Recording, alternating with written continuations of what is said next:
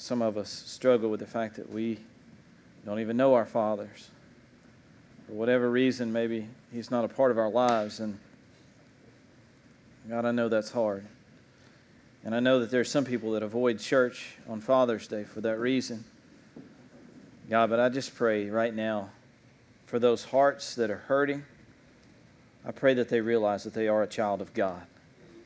They do have a father that loves them more than any human being ever could. One who cares for them and loves them, continuously reaching out to them. God, I pray that they would feel your love right now. As we look into your word and we see how you love us and how you speak to us, God, sometimes that comes through correction. And Lord, we know that.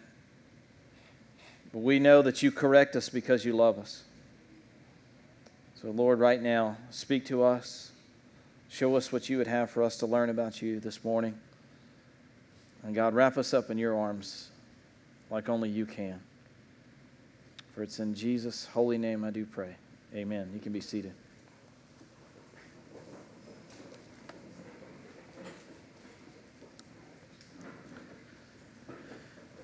We're in a series called Extreme Makeover Home Edition, talking about the life of Joseph. And I really kind of chose this name because the house of Jacob is getting an extreme makeover. You know, Jacob is Joseph's father. Jacob's got some issues. Joseph's got some issues. Joseph is Jacob's favorite, and all of his brothers know that. So much so that they want to kill him. They ended up deciding not to kill him, to make some money off of him, sell him into slavery. He's got a jacked up family.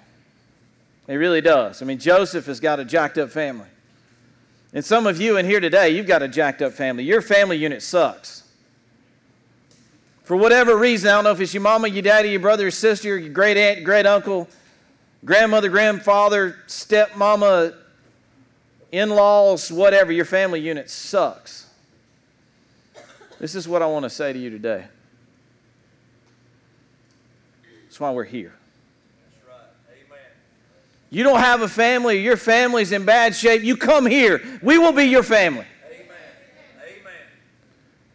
Now, we won't be your daddy because we got one daddy. That's right. We call him Abba Father. Amen. Yeah. But we'll be your brothers and your sisters, and we'll come alongside of you, and when you're hurting, we'll pray with you, and we'll go with you to your daddy to talk to your daddy. And we'll say, hey, remember this, we are all in this together because we are a family. And if we ever stop behaving like a family, we might as well all go home because there's no point in us doing this anymore. We are supposed to be a family of God, treating each other like family. That's the purpose. Yeah. So that when one of your brothers or sisters are hurting, you go to them, you say, man, I'm hurting. I don't know what to do. And they go, come on, let's go talk to the Father. Let's go talk to the Father. Now, we see a picture in Joseph's life of just a messed up family, right? So, Joseph, it's like one bad straw after another. His luck he just can't catch a break, right? We kept seeing that. Got sold into slavery. He went to work for a guy and then ended up getting falsely accused of something, went to jail. He talked to a bunch of guys and told them, hey, man, I can interpret dreams. Let me interpret some of your dreams. And they end up forgetting about him once they get out of jail. Stuck there a few more years. He's still in jail. And finally, things turn around for Joseph from an earthly perspective. Things happen in such a way that he's able to interpret dreams for Pharaoh. And Pharaoh calls him in and says, you know what, man? You are going to be my second in command. You're going to be my go-to guy. So things look like they're turning around. And matter of fact, Joseph even has 2 sons. And Joseph says at the end of Genesis chapter 41, he says, man, I am so thankful to God that God has turned things around in my life, and I've actually been able to put my family issues behind me. And what did I tell you last week? I told you, I said, we want to do that sometimes, don't we? We want to just put some stuff behind us. That was in the past. I don't have to deal with that. Man, let bygones be bygones, right? And you can even come in here and be a part of this family. But there may be times when God brings up something in your past that you've got to deal with. There may be things, and it may be brothers, sisters, aunts, uncle, whatever, where God says, in order for me to use you completely, we got to deal with some stuff in your past. You got skeletons in your closet, and we fixing to bring them out of the closet, and they're fixing to dance around for us. And they do that in your heart, and they do that in your mind, and God starts doing some stuff in order for you to deal with some of the things in your past. Now, it's for a reason. It's for His glory, and so that you can glorify Him more. That's the reason God does that. You think, man, well, God, can't you just leave that? Man, I locked the door on that closet for a reason. I didn't really want to have to deal with that. And God says, yeah, but I have the keys. I'm the one with the keys, and if I say that the door needs to be open, the skeletons need to come out in order for me able to use you the way you've asked me to use you. Because that's what we do, don't we? We pray, God, I want my life to glorify you. That's what, if you're a Christian, that's what you said. When you prayed and asked Jesus Christ to be your Lord and your Savior, you said, God, I want my life to glorify you, not myself anymore. I want everything about me to bring glory and honor to your Son, Jesus Christ. And God says, okay, I got the keys to your life, and I got the keys to the skeletons in your closet, and if they need to come out, they're going to come out. And there's some people in here that's got some stuff in their past, and maybe, just maybe, God wants you to deal with that today. Maybe there's something, maybe it has something to do with your family, maybe it doesn't. Maybe it's a friend or somebody that you know, or maybe it's a coworker or a boss or somebody that you just got to deal with some stuff in the past before you can move on and let God use you the way that God wants to use you. Now, what's interesting is that I say that and I can see the look on some of your faces. And you're like, nah, surely God's not going to do that. Surely I've dealt with all the stuff in the past I needed to deal with, and I don't really have anything else I needed to deal with. Here's the thing about God. You may think that you're good. You may think, man, I am rock solid where I am. Man, I am doing good right now. Things are going great. I'm a part of the church. I'm serving, and I'm working my rear end off and all of that. Here's the thing about going to the next level with God. So many times in our life, in order to be able to go to the next level with God in our relationship with Him, He goes, well, but I know you think you're there, and I know you think you're doing good, but there's something else. There's something greater I have in store for you, and something greater I have in store for you to glorify me. And in order for us to get there, we got to shed some of those outer layers that are still hanging on to the cuffs of your pants and dragging you down and pulling you back, and you're like, but I don't really want that. When you ask God to use you to glorify Him, I want you to understand what you're signing up for. I don't want to sell you some kind of watered-down relationship with Jesus. I want you to know that when you sign up and you say, yes, Jesus, I'm all in for what you have for my life, you are giving Him the keys to the closet that has the skeletons in it. And as you take those next steps with Him and follow Him in obedience, there are going to be times when you're forced to deal with some of that stuff in the past. And that's what we see here. Joseph's on cloud nine going, man, everything is rocking and rolling and it's going good. Yeah, there's famine that's coming, but we're going to be able to take care of that because God showed me that we're going to have 7 good years and then 7 really bad years, and we're going to be able to store up everything for 7 years, and it's going to be okay. We're going to make it through the 7 bad years. It's going to be all right. And Pharaoh's put me in charge of some stuff. I got a wife. I got some sons. Man, things are going good. He even says, I'm so thankful, man, I'm able to put that family stuff behind me. I really believe this is foreshadowing to the fact that God goes, well, but I'm going to use you. I'm going to use you for something greater than you can even imagine, Joseph. And when I gave you the ability to interpret dreams, it was showing you that you needed to be obedient to me, and Joseph has passed the test time and time again of just being obedient to God, being faithful to God, and when God gives him an opportunity, he just does what God says. And here we see Joseph taking this next step. The bad years have come. Famine sets in. It's not just in Egypt. It's all around, and it gets pretty desperate around. I mean, people are starting to freak out a little bit because the cupboards are barren. Like, there's no canned goods. They got no green beans in the cupboard. They got no venison that they killed and got stored in the deep freezer. None of that, man. Like, it's bad around. Everybody's looking at me like, did they have deep freezers back in Joseph's day?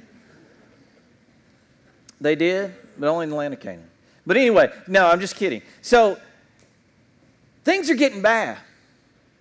And finally, Jacob, even as stubborn as he is, he kind of wakes up a little bit. And we're starting in chapter 42. We've been going chapter by chapter, and I don't know. That's just the way God has kind of led us. And I think that it's pretty cool that this is lined up with Father's Day. I didn't really think about the fact when we started this series that Father's Day was going to fall in the middle of it, but it's just turned out that way, and God knows what he's doing, and that's wonderful, and I'm so thankful for that. But it is cool that we're talking about this household having an extreme makeover, and Father's Day fell right in the middle of it. So in Genesis chapter 42, this is what we said. When Jacob heard that grain was available in Egypt, he said to his son, "Why are you standing here looking around at one another? I have heard there is grain in Egypt. Go there and buy enough grain to keep us alive, otherwise we'll die." It's a pretty desperate situation, right? It's not going good in the house of Jacob right now. Well, what does that mean, Kenny? Who cares? That's great. Jacob didn't have any grain. Yeah, okay. What does that say to us? Joseph is still in the back of his father's mind. Joseph is still in the back of Jacob's son's minds. He's still there. Famine had to come into the land in order for them to start dealing with that again. He said, "I heard there's grain in Egypt." Well, who's in Egypt? Joseph's in Egypt, right? He's in charge of distributing grain. Jacob says, we need to go to Egypt and get some grain. What is happening here? God has created famine in the land so that Jacob and the sons of Jacob can deal with the fact that Joseph is still that skeleton that's in the closet. In your life, in my life, sometimes God will create famine in our lives so that we have to deal with the skeletons in our closet. There are times when, you think, well, Kenny, look, bad stuff happens to everybody, whether they're doing stuff for God or not, and bad stuff. Yes, that is true. But there are times when God needs to correct something in you. He needs to deal with something in you. And what he will do is he will create famine in your life in order for you to be able to deal with what's going on in the background, in the past, so that you can deal with that stuff. Now, what does famine look like for us? It can look like a ton of different things. It can look like sickness, death, losing somebody that's close to you, and you feel empty and alone. You ever had that sick feeling in your stomach when something bad happens? It almost feels like you're hungry, but you're not really hungry. That's the kind of famine I'm talking about. When things hurt so bad, it like takes your stomach and just twists it up in knots. That's the kind of famine sometimes God brings into our life so that we can deal with some stuff. And here, God's created famine in the land so Jacob's household could have an extreme home makeover. And Jacob looks at his boys and goes, "I don't know what y'all are looking at. You just stand around looking at each other. Why don't you go do something about it? We know where the food is. It ain't here. Let's go where the food is." It's brilliant, man. No, Jacob, he's got it going on, right? He's a genius. There ain't no food here. There's food over there. Why don't we leave from here and go there? You want to, you know what he said to his sons? This is not in the scripture. This is the Kenny version. He slapped him in the head and said, "You knucklehead." I really believe it. Like, "You knucklehead, there's food over there. We ain't got none. Why don't you go get some?" And you know what his son said? "Oh, that's good thinking, Dad." Father's Day, right? Some of you fathers are identifying with this. Slap him in the head. "Son, why ain't you using that brain God gave you? Come on, let's get it together." Yeah, sorry. There's been times when I've had those moments with my daughter. I'm like, use it. Come on. I know you got one in there. Shake it, something. Rattle it up, whatever it takes. Anyway, so Joseph's 10 older brothers went down to Egypt to buy grain. Hey, that's a good idea. I don't know where they got that idea from. Must have been their dad. So anyway, but Jacob wouldn't let Joseph's younger brother Benjamin go with them for fear that harm might come to him. So Jacob's sons arrived in Egypt with others to buy food for a famine that was in Canaan as well. Since Joseph was governor of all Egypt in charge of selling grain to all the people, it was to him that his brothers came. When they arrived, they bowed before him and their faces to the ground. Do you remember what Joseph had a dream about? Joseph told his brothers, he said, one day something's going to happen and you're going to bow down to me. And they're like, oh, you and your pretty little coat, I'm not bowing down to anybody. And here, what's happening? They hungry, famine has come into their land, and now they bowing down to Joseph. Just like Joseph had predicted through his dream that God had given him. God was in charge of the famine, just like God was in charge of the dreams that Joseph had. And Joseph's been nothing but obedient to God. And sure enough, what God said was going to happen is what's happening here. They bowed down to the ground. Joseph recognized his brothers instantly, but he pretended to be a stranger and spoke harshly to them. Where are you from? He demanded. Can you imagine? He's seen his brothers for the first time in many, many years, and he looks at them and he recognizes them. But they don't recognize him because he's like an Egyptian governor now, and he's probably got like his head shaved and wearing all the Egyptian stuff, and like, you know, and he's like somebody from the Mummy, and he's looking at us. Where are you from? Like he doesn't already know. We're from the land of Canaan. And they reply, we have come to buy food. I mean, they're bowing down to Joseph, remember? Although Joseph recognized his brothers, they didn't recognize him, and he remembered those dreams that he had about them many years before, and he said to them, you are spies. You have come to see how vulnerable our land has become. No, my lord, they exclaimed. Your servants have simply come to buy food. We are all brothers, members of the same family. We are honest men, sir. We are not spies. Yes, you are, Joseph insisted. You've come to see how vulnerable our land has become. Spies. Of all the things he could have accused them of, he chose spies. Why?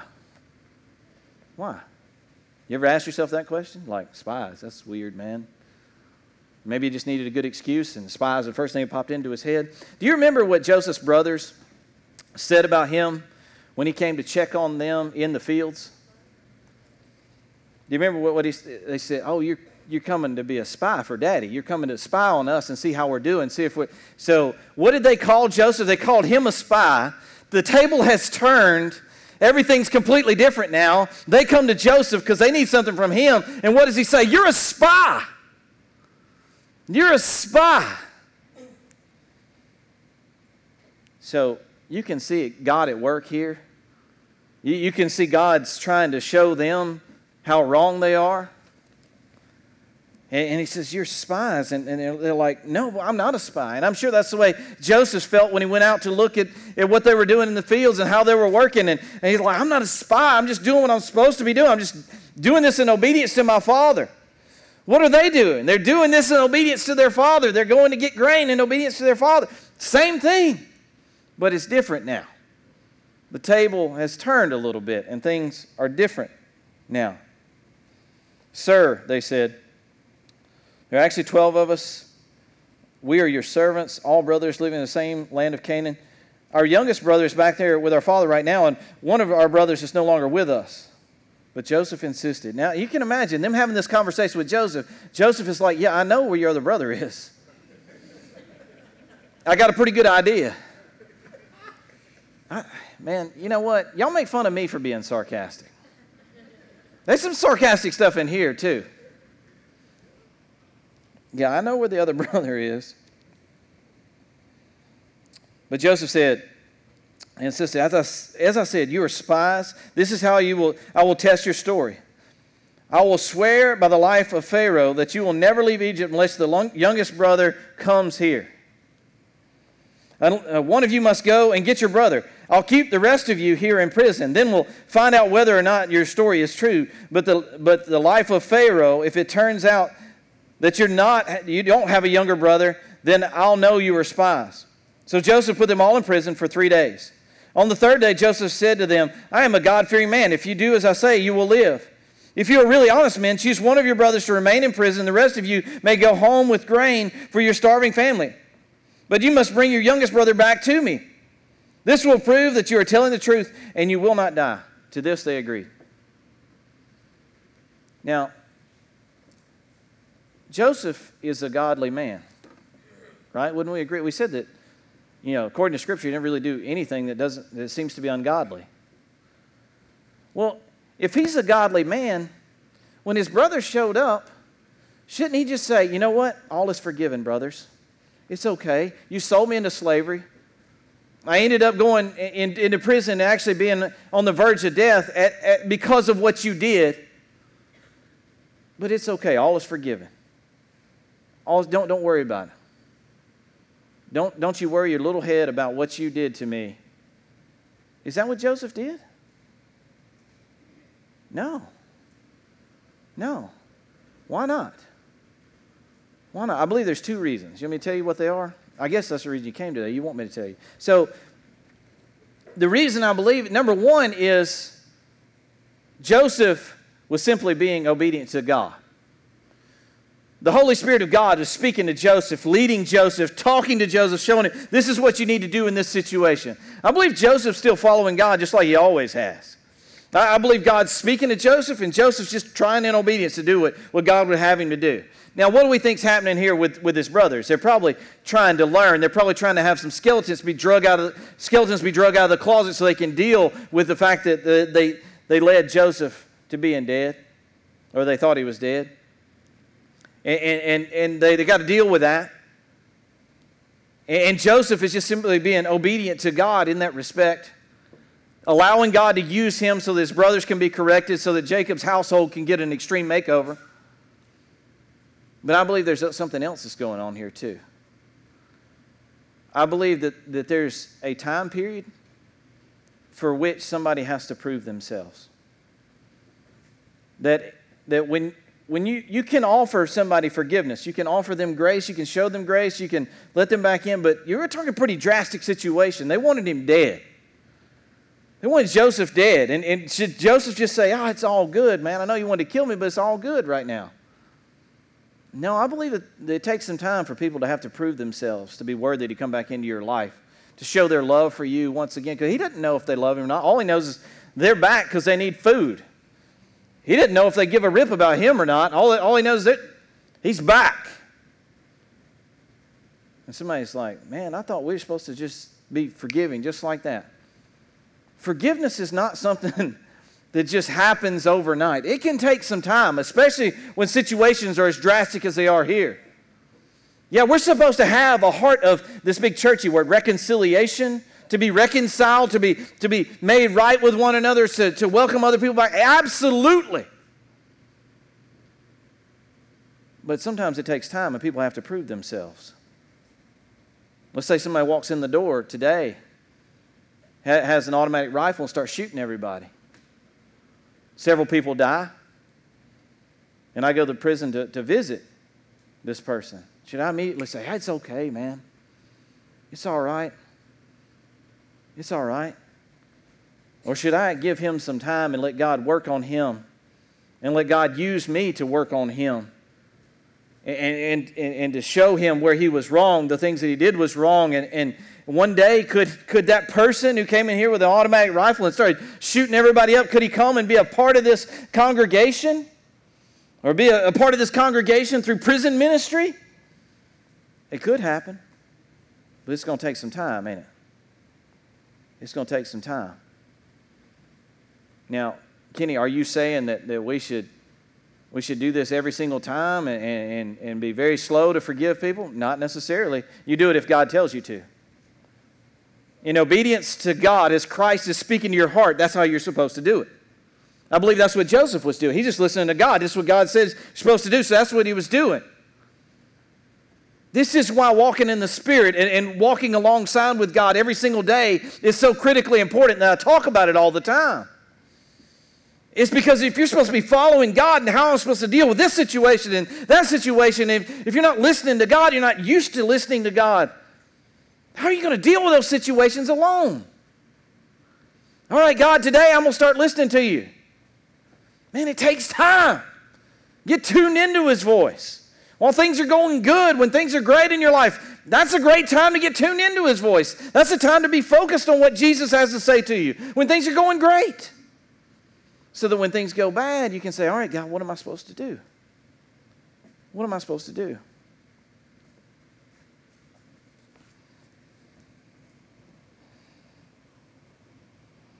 They agreed that they would all go back and they'd take grain to their family and that one of them would stay behind. clearly speaking amongst themselves, they said, clearly we're being punished because of what we did to Joseph long ago. Famine has come into the land. Hard times have come on the brothers. And you know what they start to think? This may be God at work because of what we did, what was in our past. This may be God showing us something. We saw his anguish when he pleaded for his life, but we wouldn't listen. That's why we're in trouble. Sometimes I like the NLT version, man. You know, you read that in the King James, it ain't that plain. Listen to what they said. Clearly we're being punished for what we did to Joseph a long time ago. We saw his anguish and pleaded for his life. We wouldn't listen. That's why we're in trouble. It don't get any plainer than that, does it? We're having to deal with some stuff because it's in our past and we never dealt with it before. We sinned not just against Joseph but against God, and now God is trying to show us that. Then you got Reuben. He's going to speak up. Didn't I tell you not to sin against the boy? Reuben asked. But you wouldn't listen. And now we have to answer for his blood. Of course, they didn't know that Joseph understood them and speaking to them through an interpreter. Joseph knows what they're saying. He can speak their language. He's acting like he can't, but he can listen to everything that they're saying. So Joseph starts getting his ear turned to the fact that God is working. God is pushing them toward repentance. And Joseph can see that now. I imagine that this is very, very traumatic for Joseph to hear his brothers. Now, his brothers who he thought that they just hated him and wanted him dead, now he's hearing them start to repent a little bit and talk about how they did him wrong. They did him wrong. And even hearing Reuben speak up and say, man, I told you we shouldn't do that. Now he turned away from them and began to weep. When he regained his composure, he spoke to them again. Then he chose Simeon from among them and had him tied up right before their eyes. Joseph ordered his servants to fill a man's sacks with grain, but he also secret instructions to turn each brother's payment at the top of his sack. He also gave them supplies for the journey home, so the brothers loaded the donkeys with the grain and headed for home. But when they stopped for the night and one of them opened his sack to get the grain from his donkeys, found the money in the top of the sack. Look, he exclaimed to his brothers, my money has been returned. It's here in my sack. Then their hearts sank. Trembling, they said to each other, what has God done to us? They're scared to death because now it looks like they've stolen the grain. Like they never really gave money for the grain that they took, and now they're like, oh no, this ain't going to go good for us. This is a guy that put us in prison for 3 days. This is the one who's accused us of being spies. And now we got the money that we were supposed to pay for the grain. We've got the money and the grain. This is not going to go so well for us. When the brothers came back to their father, Jacob, in the land of Canaan, they told him everything that had happened to them. The man who is governor of the land spoke very harshly to us, they told him. Hey, he was justified to speak harshly to them, by the way. They tried to kill him, all right? Sold him into slavery. He had reason. He had cause to be a little bitter towards them, okay? He accused us of being spies and scouting the land, but we said, we are honest men, not spies. We are 12 brothers, sons of one father. One brother is no longer with us, and the younger son is at home with our father in the land of Canaan. And then the man who is governor of the land told us, this is how I will find out if you are honest men. Leave one of your brothers here with me and take the grain for your starving families and go home. But you must bring your youngest brother back to me. Then I will know you are honest men and not spies. Then I will give you back your brother, and you may trade freely in the land. As they emptied their sacks, as they emptied out their sacks, there in each man's sack was a bag of money he had paid for the grain. The brothers and their father were terrified when they saw the bags of money. Jacob exclaimed, you are robbing me of my children. Joseph is gone, Simeon is gone, and now you want to take Benjamin too? Everything is going against me. Why are y'all not smiling? Why are y'all not smiling?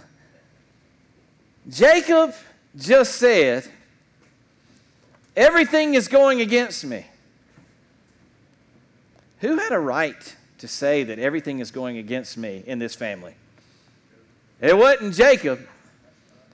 It was Joseph. My brothers hated me. Yeah, my dad loved me, but he gave me a coat so that my brothers would hate me even more. They threw me into a well, sold me into slavery. I nearly died because of them. They lied to my father and told him that I was really dead. And Jacob, everything's going against me. Everything's going against me. As a father, Jacob has some responsibility for what happens in his family. Yeah, Jacob was an idiot in a lot of ways because, he basically set the other sons up against Joseph by doing some of the stuff that he did. But in reality, Joseph was just following in obedience to God when he interpreted the dreams and told them what the dreams are saying.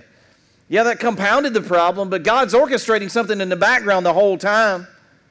Because Joseph being in Egypt is the reason that Jacob's family is going to live. They got grain now as a result of Joseph.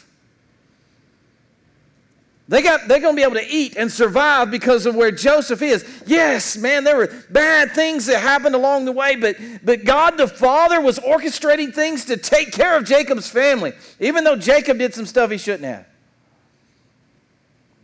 Jacob has some personal responsibility for what's going on here, and I believe God is using this particular situation to kind of shape up Jacob as well.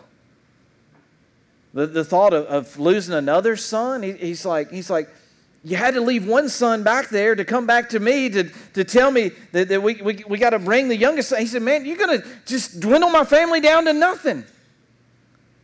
I'm losing everything. There's some times in your life where you're going to feel that way. Man, it's just been one bad thing after another, after another, after another. But it really boils down to this. It really boils down to you trusting your Father who is in heaven. You trusting His sovereign hand, His control over the whole earth, and how He holds the waters of the earth and the empties of His hands, the hollows of His hands. That same God being in control of every single aspect and saying, God, I trust you. I don't necessarily see everything that you're doing right now, but I trust you when I'm starving, when I'm hungry. I trust you when there's junk in my past that I need to deal with. I just trust you because you're my Father. That your ways are so much higher than my ways. That even though I'm an idiot in so many situations, God, I put my total faith and trust in you. Listen to me, dads. That's the way we need to be living our lives. Recognizing that we're so inept, so unable, we don't have any ability within ourselves and going, but I'm going to be pursuing God, walking with God, listening to God so that I can lead my family the right direction.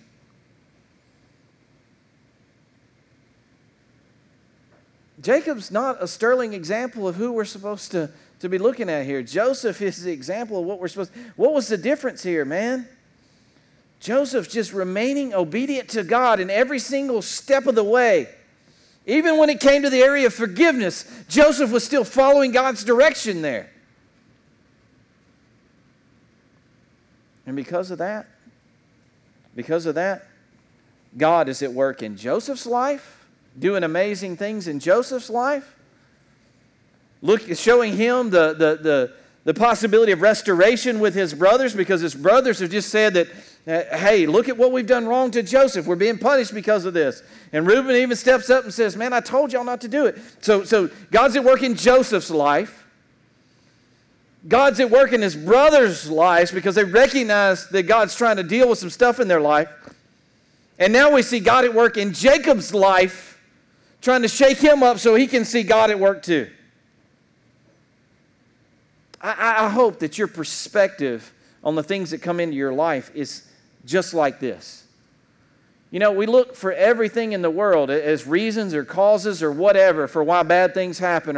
And we'll go, well, the devil did it, Satan did it. And yeah, that's entirely true. If you look at the book of Job, yeah, Satan did. He caused heartache to come into the life of Job. And he lost everything because Satan was allowed to do it. But just like in the book of Job, God was still in control.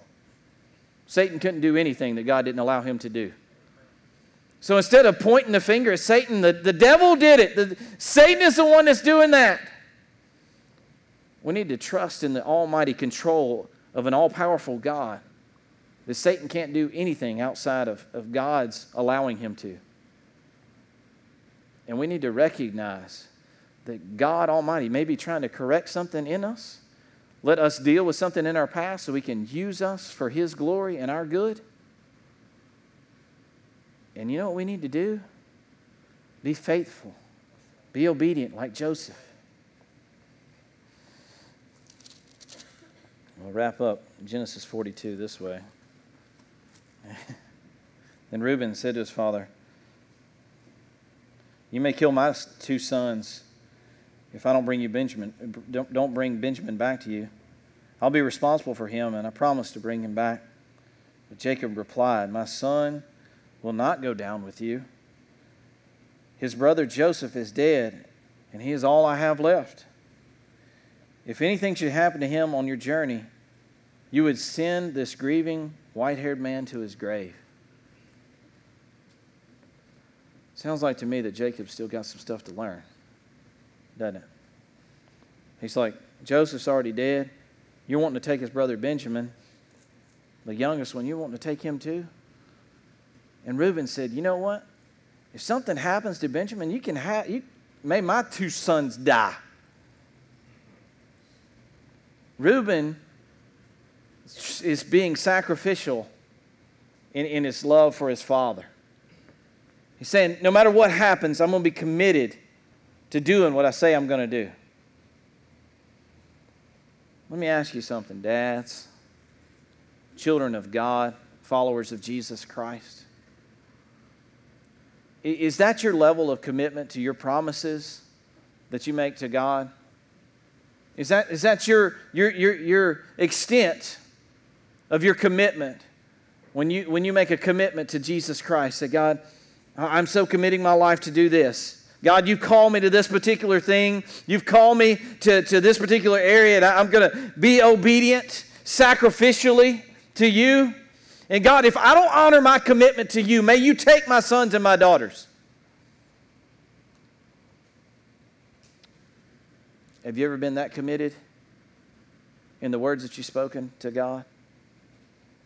Have you ever made a commitment that strong and said, you know what, God, no matter what, I want to be obedient to you, even if that means that I have to give up my son or my daughter in obedience. My word is so committed to what I'm saying that I will be willing to give up my children in order to be able to complete my promises to you. That's how much it matters. You know what the beauty of that is? That was His promise to us. Through His Son, Jesus Christ, He said, I'm so committed to having a relationship with you as father and as child. I'm so committed to that I'm willing to give up my son in order to make that happen. What about our commitment to Him? What does it look like in the face of that? We make such empty promises. Say, God, you've spoken to my heart, and I'm going to walk with you, and I'm going to be right there with you. And we make these empty promises sometimes, and God says, but I didn't make an empty promise to you. I was so committed to having a relationship with you that I gave my one and only son for you. Even in the midst of your filth and your nastiness and all the things you've done to break my heart, I still said, you know what? I want a relationship with you so much, I'm willing to give my son in exchange for all your filth. That's the beauty of the gospel. I think that we end this particular chapter with Reuben making this sacrificial offering to his dad. And I think that speaks volumes to us as God is doing things in our life, and God's trying to show us stuff and correct us of stuff and bring stuff up to our attention that we need to deal with. If we're going to make a commitment to God, don't make it an empty promise. Make it one that is so committed that you're willing to put your son on the altar and say, you know what? If I don't complete this in obedience to you, God, I'll sacrifice him right here. I'll sacrifice him right here. Does that sound like a story that you're familiar with? Abraham and Isaac. How committed are you, really, genuinely, to your obedience to Christ? How committed are you to doing what God would have you to do and not what you want to do? I know it's painful to bring those things in the past that God needs to deal with. I know it's painful to bring those to the surface. Maybe have struggled for years to keep them suppressed so you didn't have to deal with them. Are you committed to God in such a way, God, no matter how painful it is, I want you to deal with what you need to deal with in my life. Father God, thank you so much for your word and how you challenge us. Lord, I know that there's hurting people in this place. God, for whatever reason, maybe they feel like famine has come into their land. Maybe famine has come into their life in such a way that it just feels devastating and there's no way out. Well, Lord, may we take this time to reflect on what you're doing. God, to recognize that the sovereign hand of God is at work in our lives. And Lord, though it may not be easy, though it may be extremely difficult, God, sometimes we just need to see what we can learn from a particular situation, God, so that you might be able to do surgery on us. You might be able to rip things out of our heart that don't belong there. God, you might be able to use maybe our past or our history, God, in order to be able to reach somebody for your glory. Maybe it's because they've hurt or they've been devastated in the same way. And God, we just want to say to you, God, what can you show us? What can we learn? And then as you call us, Lord, to a greater relationship with you, to a deeper understanding of who you are, may we be obedient. May we be sacrificially obedient to you.